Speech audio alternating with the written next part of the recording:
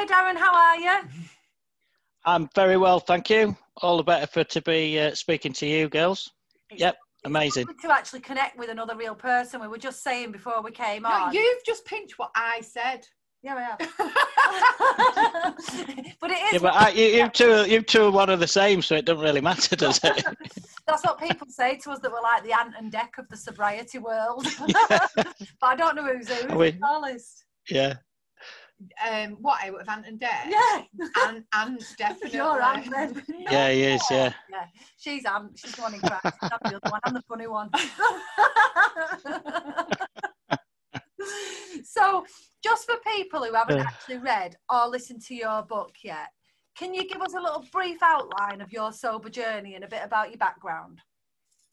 Yeah, of course, yeah. I mean, with most people, really, it all starts at an early age, doesn't it? And, I was no different. It was just seen as the norm. I mean, my dad went to the pub on a Saturday without fail, every Saturday. It was like a religion for him. So he that was his thing. My mum hated it. So you'd got these two at each end of the spectrum and whatever. So for me, it was kind of normalised, but at the same time, there's an issue there.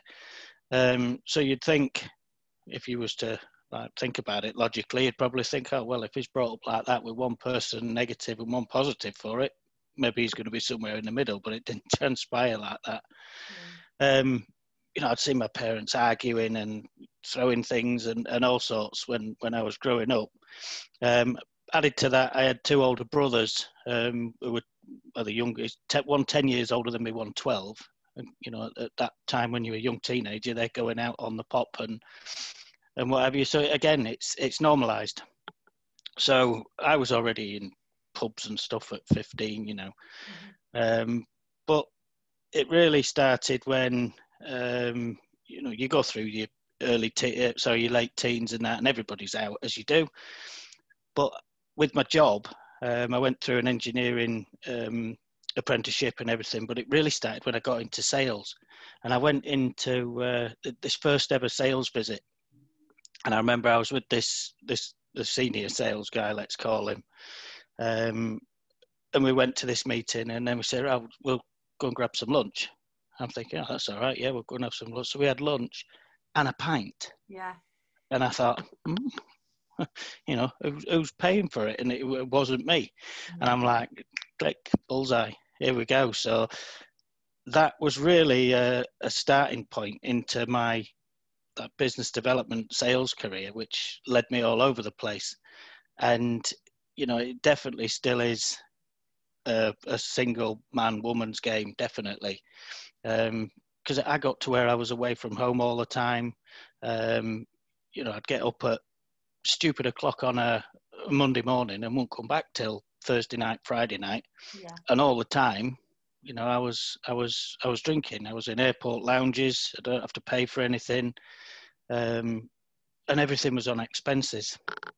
And because I'd got that, let's call it the drinking gene anyway, it quickly got out of control. But I was functioning all the time. I was out with clients at an evening, spending money, flashing the cash, as it were. It wasn't my own, yeah. which is always a nice thing, depending how you look at it. But yeah, eventually, and this is a really long story sideways with lots of ups and downs. I mean, eventually that particular lifestyle, I was either going to burn out, kill myself, or get divorced. I wasn't sleeping. I was out till all hours with the clients, and then I was up giving formal presentations and things for, lots of money in the morning. And then on it went. So in 2014, actually I reversed, because in 2006, the books really starts with dealing with emotions, or not dealing with emotions in my case, and some of the circumstances that go with it. So in 2006, my mum went into hospital ill in the February, and by April she died. Yeah. And that was a massive onset of cancer, which she'd probably had for years. So it was a real sudden thing. It was a year that I'd got final exams because I was doing an open university thing in science, and I'd got my final exams that year. I got married in the September, so knowing that my mum wasn't going to be around for that was a massive deal for me and my wife. And we also, my wife became pregnant with our first, with my son. So to say it was one of them years is a bit of an understatement. It was woof. And I just went, bang, park that, carry on. Yeah. And by carry on, a lot of it, you know, the drinking already, I was already binging big time. That just increased. So throughout that was, present from that moment right to 2014. I mean, I would be planning my, customer visits around nightlife. Right, I'm off up to Edinburgh, or I'm off to, blooming Germany, Denmark, wherever I was going. And it would always be about when I could get that drink. So in 2014, back to that, I got to this breakdown point, and I just, enough's enough. And I left the job. I came back. I had some time on garden leave and trying to sort myself out. And that was really, that was make or break for my relationship, because, people who drink, there's another side to that. There's always the person that maybe doesn't drink. And I think that's quite important as well to get across.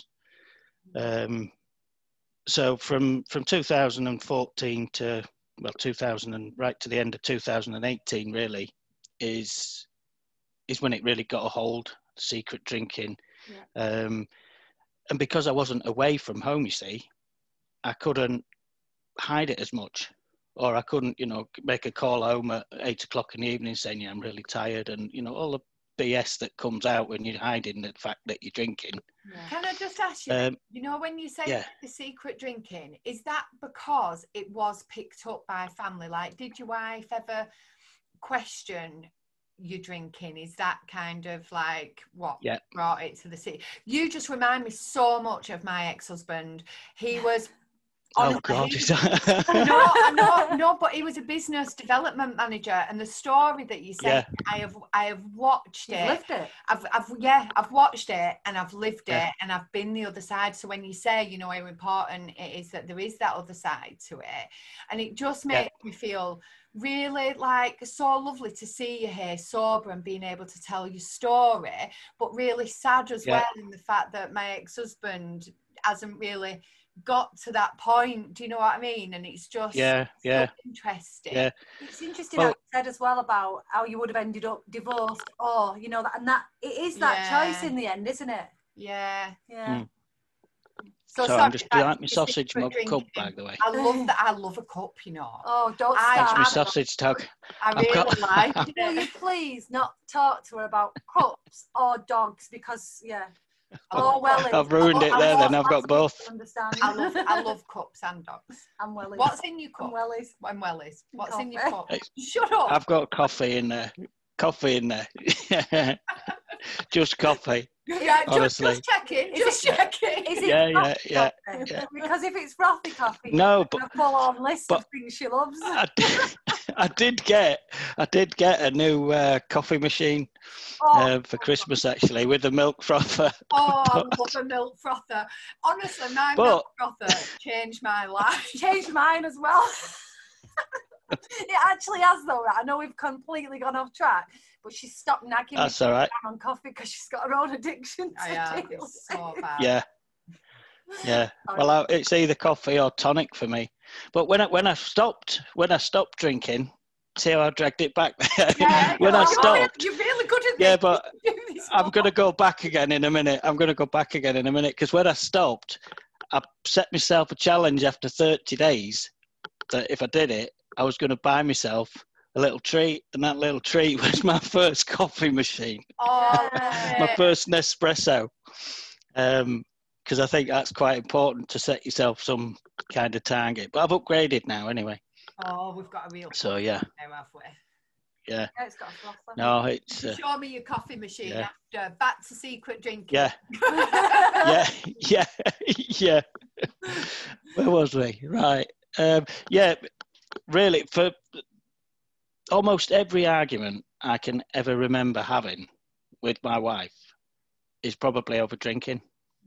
And that's because, you know, and this sounds really familiar with what I said earlier, is because I liked it. You know, I always used to think, well, if I'm drinking, you know, what's the point in getting drunk if you're not going to be a little bit disorderly? You know, that was my kind of mentality. Whereas my wife's one of the people that can, you know, lucky people that can have a glass of wine and that's it. Whereas me, you know, that obviously wasn't. So right from the very start, I think I was always conscious of the fact that, you know, it's a similar situation to my parents. You know, there was never any violence between my parents, apart from the arguing and, well, she once threw a 1980s ashtray at him. Do you know them big ones? Those tall ones that stand on the floor. Oh, yeah. Yeah, that did his wrist. My dad said, to be fair. Yeah. Excuse me. So, yeah, right from early, I was probably, you know, hiding the quantities because I wanted to avoid the arguments. And then, of course, when I'm working away, it's much easier, but it's, you know, she also knows me that well that she could listen to my voice and know how much I'd had. Yeah. Because we've been together for 25 years. We've been married since 2006. So it's, you know, we've been together a long time. She knows me better than I know myself. But yeah, when I sacked the, let's call it the high life job and came home, it's not so easy. So then it's like we're you know, you've got bottles of wine in the boots of the car and, you know, things like that, and drawers and wellies by the door and things like that. Yeah, wellies by the door. Yeah, because I came back from. I still did that job, but not as like in such a senior role. So I just kind of took a step back. The stress was too much and things like that and whatever. So I once came back from a trip to Germany and I'd got the little mini bottles that are easy to hide. Them ones are bottles of wine, and I'd put them in some Wellingtons by the door. And of course, I forgot that I'd put them there, and they was found by someone that wasn't me. And I think that was the first time I think I got caught. So, like, you know, when you were confronted with that, how did that feel to you at the time? Yeah. Embarrassed, ashamed? What went through your head? Yeah, exactly that. I think it was a bit more of, well, it was definitely that. But I also remember thinking, you know, like a bit of resentment there for the fact of having to, you know, well, why should I have to hide it, you know, and things like that, which is obviously you're trying to defend almost why you're doing what you're doing, and it's obviously because you're clouded with all the booze, basically, that you think that it's not really you. Yeah. My ex-husband used to say to me all the time, because I began to really pick up on his drinking more when I stopped, really highlighted how much he was drinking. And I remember Googling like how to speak to your husband, high functioning alcoholic, you know, like Googling all these things. Yeah. Ways to speak to him and show it, like leaving it on the computer screen, like what a high functioning alcoholic was. And I'm like, look, you do that. Do that. And he was so defensive. And it was like, well, if you didn't have a problem with it, I wouldn't have to hide it.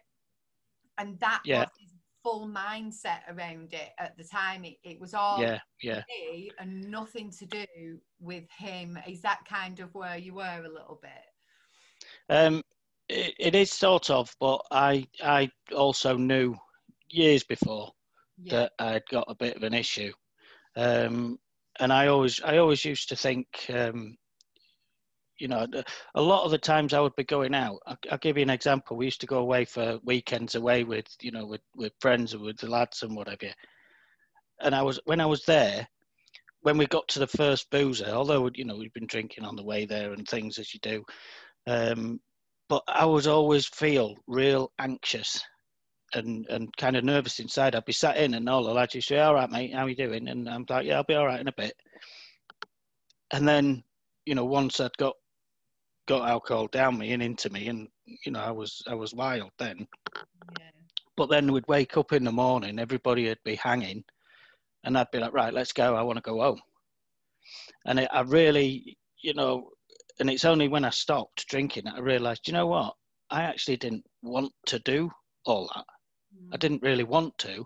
And it kind of, the drinking aspect of it was a mask, because I would never go, you know, I hate dancing. I wouldn't go onto a dance floor and start dancing and things like that. And do you know what I mean? And everybody does, you know, when anyone drinks it, they lose their inhibitions and they do things that's crazy. But yeah, I never really felt, looking back, that that's what I wanted to do. But I just did it anyway and used alcohol to get me through it. Now I'd be like, you know, anyone be coming away for the weekend, I'd be like, no. Yeah. You know, not if it was just, I want to do something that I want to do. If I was going for, I don't know, skiing lesson or something like that, deal me in, or, you know, anything. I don't know where I've got skiing lessons, probably because I need some. It's clearly there. I've never skied in my life. Yeah, you're gonna have to do it. I tell you, it's one of them things. Skiing, I'm stupid because I think, right, skiing, yeah, I reckon I'd be good at that. And I've tried it once, and I ain't any good at it. Absolutely. Stuff like that. Bang. Wouldn't it be good if we went up to the Alps? It's like fantasizing about it. You'd get there and break both your legs, probably. Yeah. But yeah, looking back, I never really, the things you do that you don't want to do, just to be in, perhaps. I don't know. I think we do. Do you think from being like teenagers we do this, and you get told if you don't want to do these things, it's like ingrained into you that you're boring, and you're boring. Yeah. You know, if you don't want to dance, even as a teenager, or go out clubbing with your mates, you're boring. And it's a way of meeting people, isn't it? And like I was the life and soul of parties. Honestly, I hate them, and I drank. You never liked them when I think back. Never, and I drink to fit in. Yeah. Like because everyone just assumed that. It's a horrible feeling, and I think it takes up until you maybe stop drinking. You sit there and go, actually, I don't even like that. I don't want to do that. It don't fit in with you. Values. That's it. Do you know, like that's it. Type of peer pressure that though, because I clearly remember, and we had a discussion about this because I put a post on my personal Instagram about how peer pressure, I was thought to be boring, and Lisa was like, that wasn't you. I didn't think that of you, and it wasn't actually about Lisa, and that's where maybe it came across a little bit weird. But I had another friend. You didn't get on with her, actually, did you?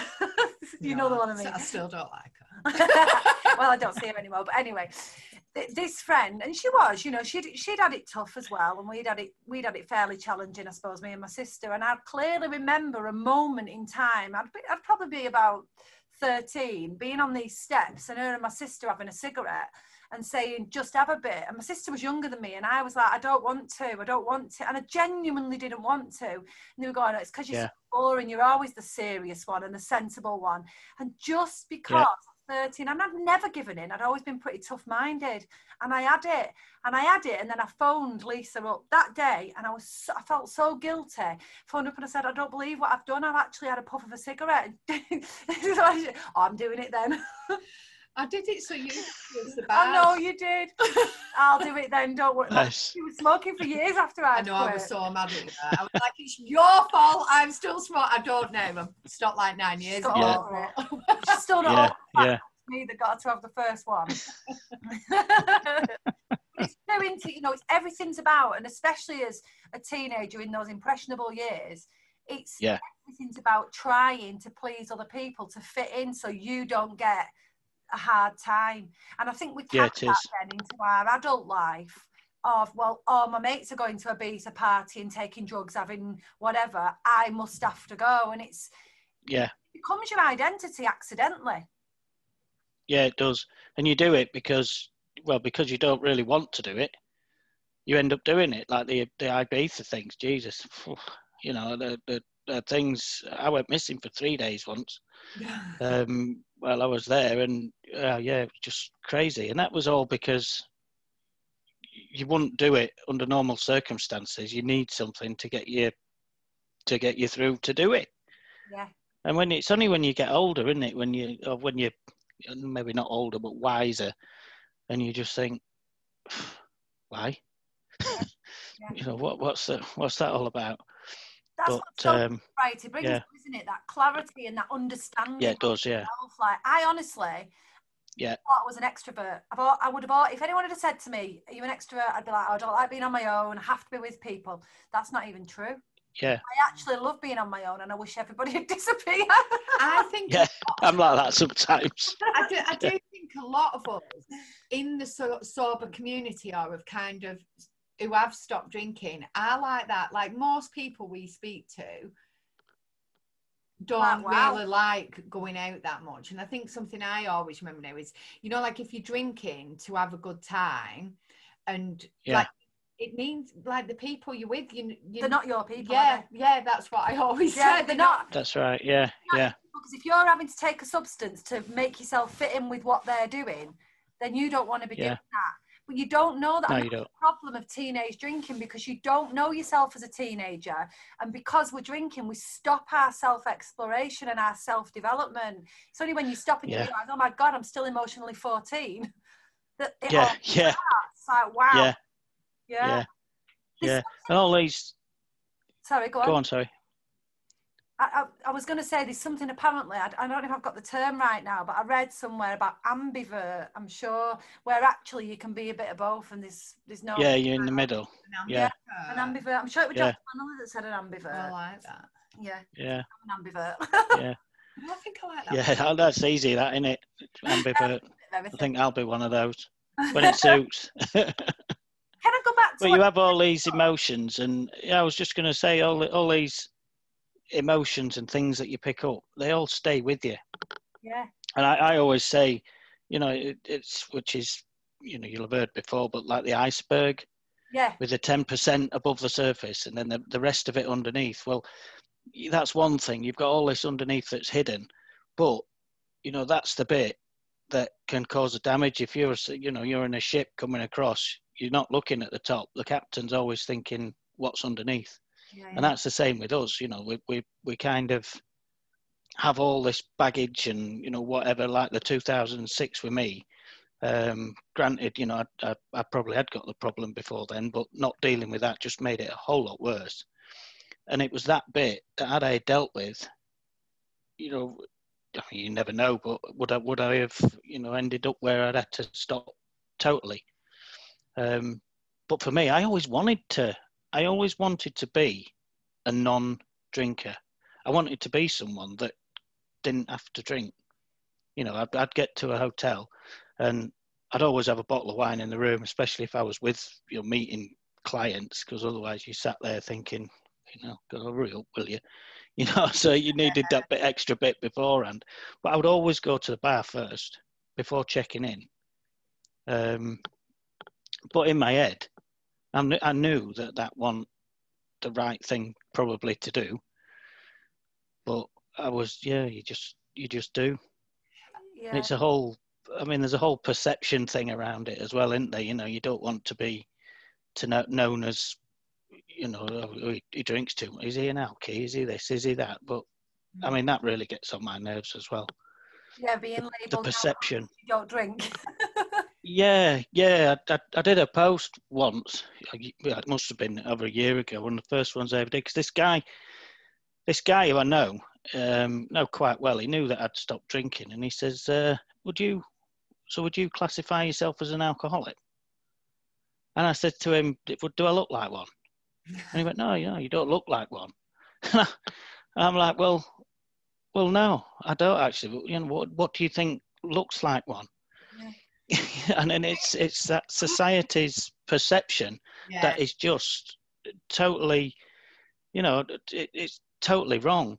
And I actually did my own booze category scale which I've put in the book, because it used to be that you were either abused, you depended, and that was it. So what's before that? You've got this unknown safe category where you don't do anything, you abuse it, or you're dependent on it. Well, it ain't like that, because you've got teetotalers, you've got the ones that just have a bit with a meal, then you've got the now and againers who can easily be a binge drinker, and then you go into binge drinking category. Wow, that's massive, isn't it? You've got I had to split that one into 3. It brings me back to what you said earlier, and I've got a theory about this. Well, it's not just my theory, but it is a theory that I've developed through reading, and I really believe this. I believe everybody, from the moment you take your first drink, is on that scale. And I don't think there's such things as alcoholics, and I don't think there's such things as somebody who can't become addicted. I think, listening to your story, you had a lot of alcohol in a very short space of time, which led you to be addicted. And like you said before, your wife's one of them who can have one and then not touch it. She's probably just not been exposed to it chemically enough to become addicted to it. This is my thing. Yeah. Everybody can, not will, but everybody can become addicted, because it's such an addictive and dangerous substance. What did we read? I listened to it. If it had been discovered now and subjected to exactly the same tests as the illegal drugs are, it would be a class B/class A drug. The other thing about this term alcoholic, I just don't like it. I don't like it, and I would never class myself as an alcoholic. But then I have this big thing in my mind, right? Because I really want to remove the stigma. So by removing the stigma, does that mean that I should not be as fussy about using the term alcoholic, because would that help remove it? But then I think, because we have this idea of what an alcoholic looks like, this is what stops us, or people, questioning their own drinking, because an alcoholic is the homeless person sat on a bench, down and out, pouring it on the cornflakes, can't cope without it. That's an alcoholic. So you don't need to question your drinking, because you're not like that. So I have a funny thing with it. Like, I really think people are very brave to say that they're an alcoholic, but then I think you're not just that, though. Do you know what I label mean? yourself. No. Yeah. You know, I'm so with you. My dad, and my story is very similar to yours, and I told you that at the time that I listened to the beginning of your book. That beginning bit where you talk about your upbringing is very similar to mine. My dad, I remember sitting there and saying to him as a little girl, just admit you're an alcoholic. Just please admit you're an alcoholic, because I'd heard you had the first step to getting over it was admitting it. So I was trying to force him to say he was an alcoholic. Clearly, I understand it. And he clearly didn't think he was. And in the end, it turns out that he does fit the definition of alcoholic. But when I think back, that's not all he was. He was sober. He was a musician. He was an absolute academic genius. Absolutely. He was so much more. He was well clever. He was clever. And you know what? And he was perceptive, and he was spiritual, and he was gentle as well.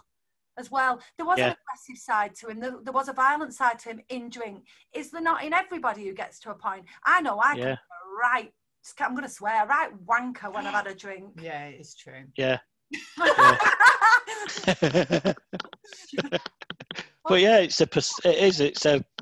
it's a stigma. We're so on the same page, because when you were saying about the scale that everyone's got, and everybody has, because that's something that's clear to me. Let this not dishearten us, my friends, because I believe there's a potential problem drinker in everyone, given the right circumstances or trigger of events, which means we're not in the minority. And I knew when you said that, I thought, I've written that as well, because I'm on exactly the same page. And it is, because you get someone that don't do anything, and all of a sudden, the house across the road or their house falls down or does this. It's a trigger of events. Yeah. And that's what makes you, whether it makes you turn to drink or something else. And it's just, I don't know, this whole perception thing, it does my head in. It really does. I don't classify me as an alcoholic. No, and that binge drinker. Not the person. Yeah. It's not the person. It's the substance that's addictive. So if given enough of it, like you said, with the right environmental triggers, there's a saying that says that genetics loads the gun, but environment pulls the trigger. And that's exactly what happened to both. Yeah. Well, yeah, with you, it was a marriage breakdown that triggered your real drinking. With me, it was a miscarriage that triggered my real drinking. I'd been through, like you, I'd buried stuff in the past. I'd buried my dad's death. I'd buried the childhood stuff. And it just got one too many drops for the cup. The miscarriage just fired it off and sent me into a spiral. I'd always enjoyed a drink, you know, and when I say that, I mean I'd gone out and got wasted.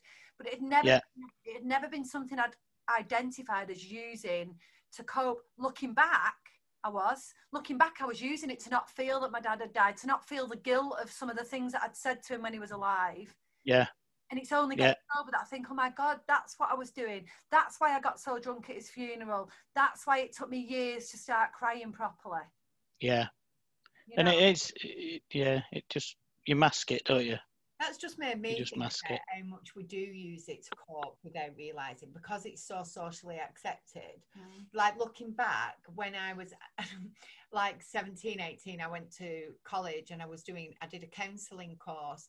And before we ran a pub, so drinking was just completely normal. Everybody did it. Like, I didn't know anybody that did it. Didn't we know anyone sober? No, didn't know anybody. Like, it was just, that was the environment. So we didn't know anybody outside of that environment. So for me, it was like totally normal. Like, I remember I had my eldest daughter and I'd drop her off at nursery, do a work dinner time in the pub. I was like 19. Dinner time in the pub, have half a lager and think nothing of then going picking her up. And I bet I stunk. Looking back, I bet it was like, oh my God. And then doing this counselling exam, and it was just normal. Like in the pub, someone went, have a bloody Bacardi and Coke before you go. And I was like, oh, of course. Like, that's what I do, relax.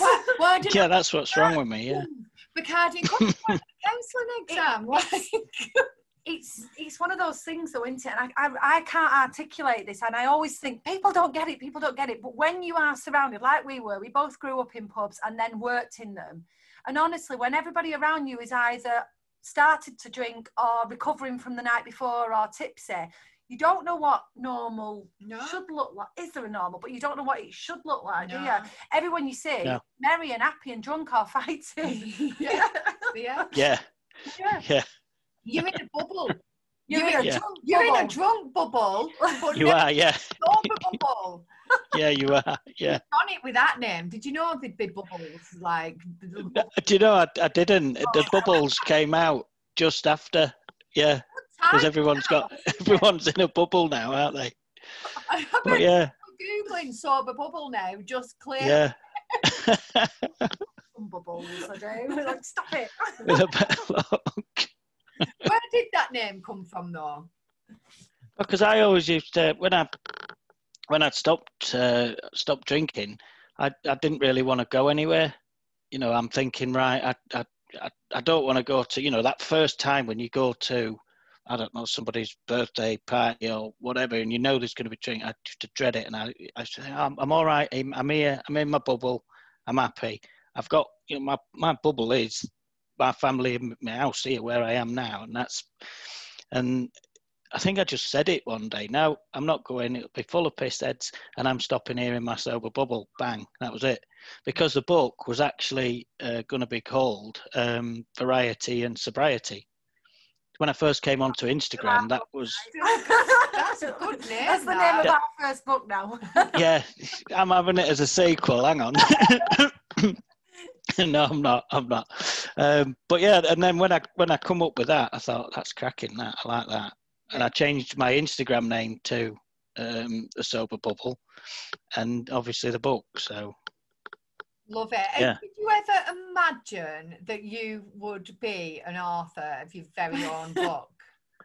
Oh no, I've always thought to myself. I tell you what, I always thought to myself, because I've always I loved English at school and all that kind of stuff, bizarrely. You know, when it comes to writing business plans and things, I always used to love doing that kind of stuff.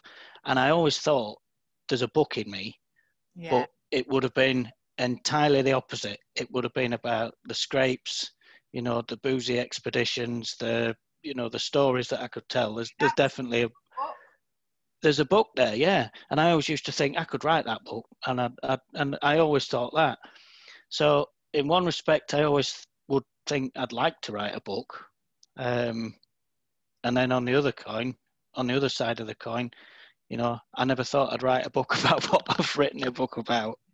But I'm so grateful that I have been able to do that. We're grateful you've been able to do it. Yeah. Your poem out of your book has been weirdly. I got sent on our sober lounges on a Thursday. We have a bit of a poetry corner at the So Jo actually sent me your poetry. She was listening to your book on Audible, and then she wrote it down. And then, bless her, the day later, somebody then sent us the poem already written out. Sure, thought, was it the Dry January one? Yeah. Oh yeah, I posted that. I put it on a group somewhere, I think. Someone had said about Dry January, I didn't know whether to try it, and I thought, well, I've written a poem about that. Yeah, well, you posted the picture the day after Paul Jones. Oh, bless. Pausing out and everything. She'll maybe know it off by heart now. Yes, she will. But yes, I'd really encourage people to go and read. Yeah. It. Fantastic. And we'll put all the links to your website and your Instagram and your book, your Audible on here as well. But do you want to sort of tell us about where people can find you and what you've got lined up?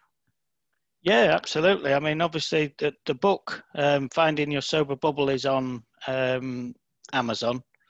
And you can get that on ebook and paperback. And also the audio book you can get on Amazon. But it's, I think most people get the audio books off Audible these days. But it's on iTunes as well, the audio book. And you yourself as well, don't you? I narrated it myself, yeah.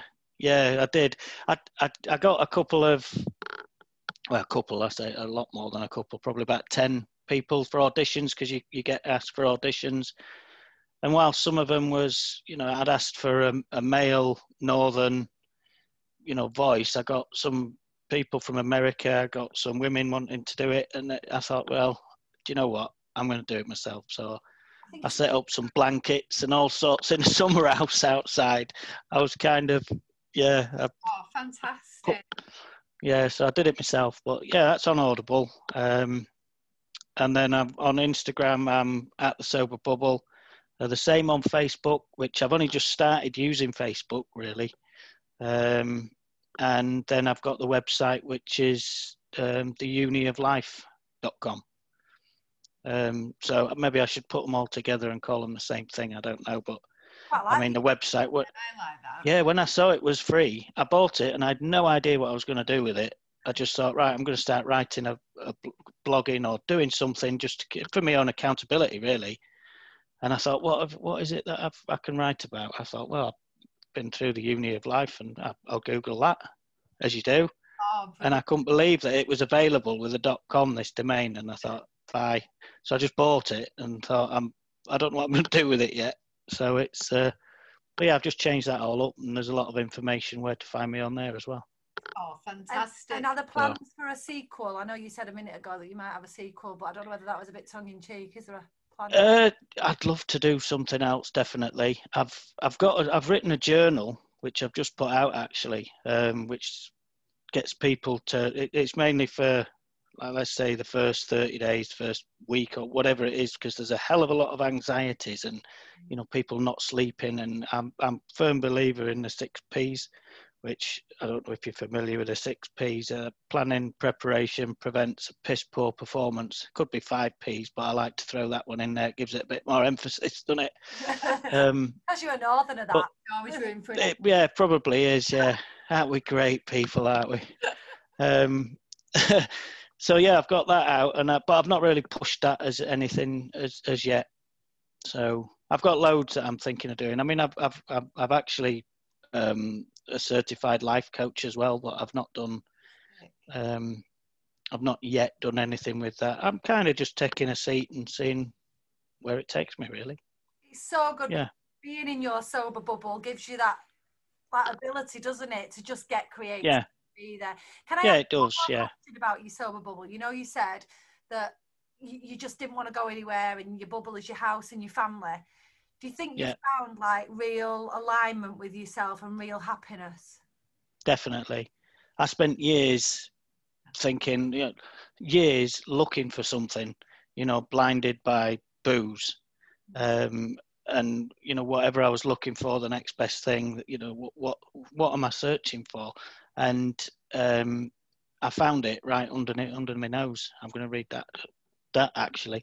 I'm so glad, because I can't catch the bottom of that. Yeah, I found it right here, and I found contentment, and that's all I was looking for, and I could have missed out in 2014 when my head properly fell off. All right, drinking carried on, and right through that period, I could have missed, my kids going through different stages of their life and through sobriety and everything and contentment and actually feeling, I don't need anything else. I haven't done that. So contentment. And this here is, I keep this because I went through NLP with a lady called Jill Cowley.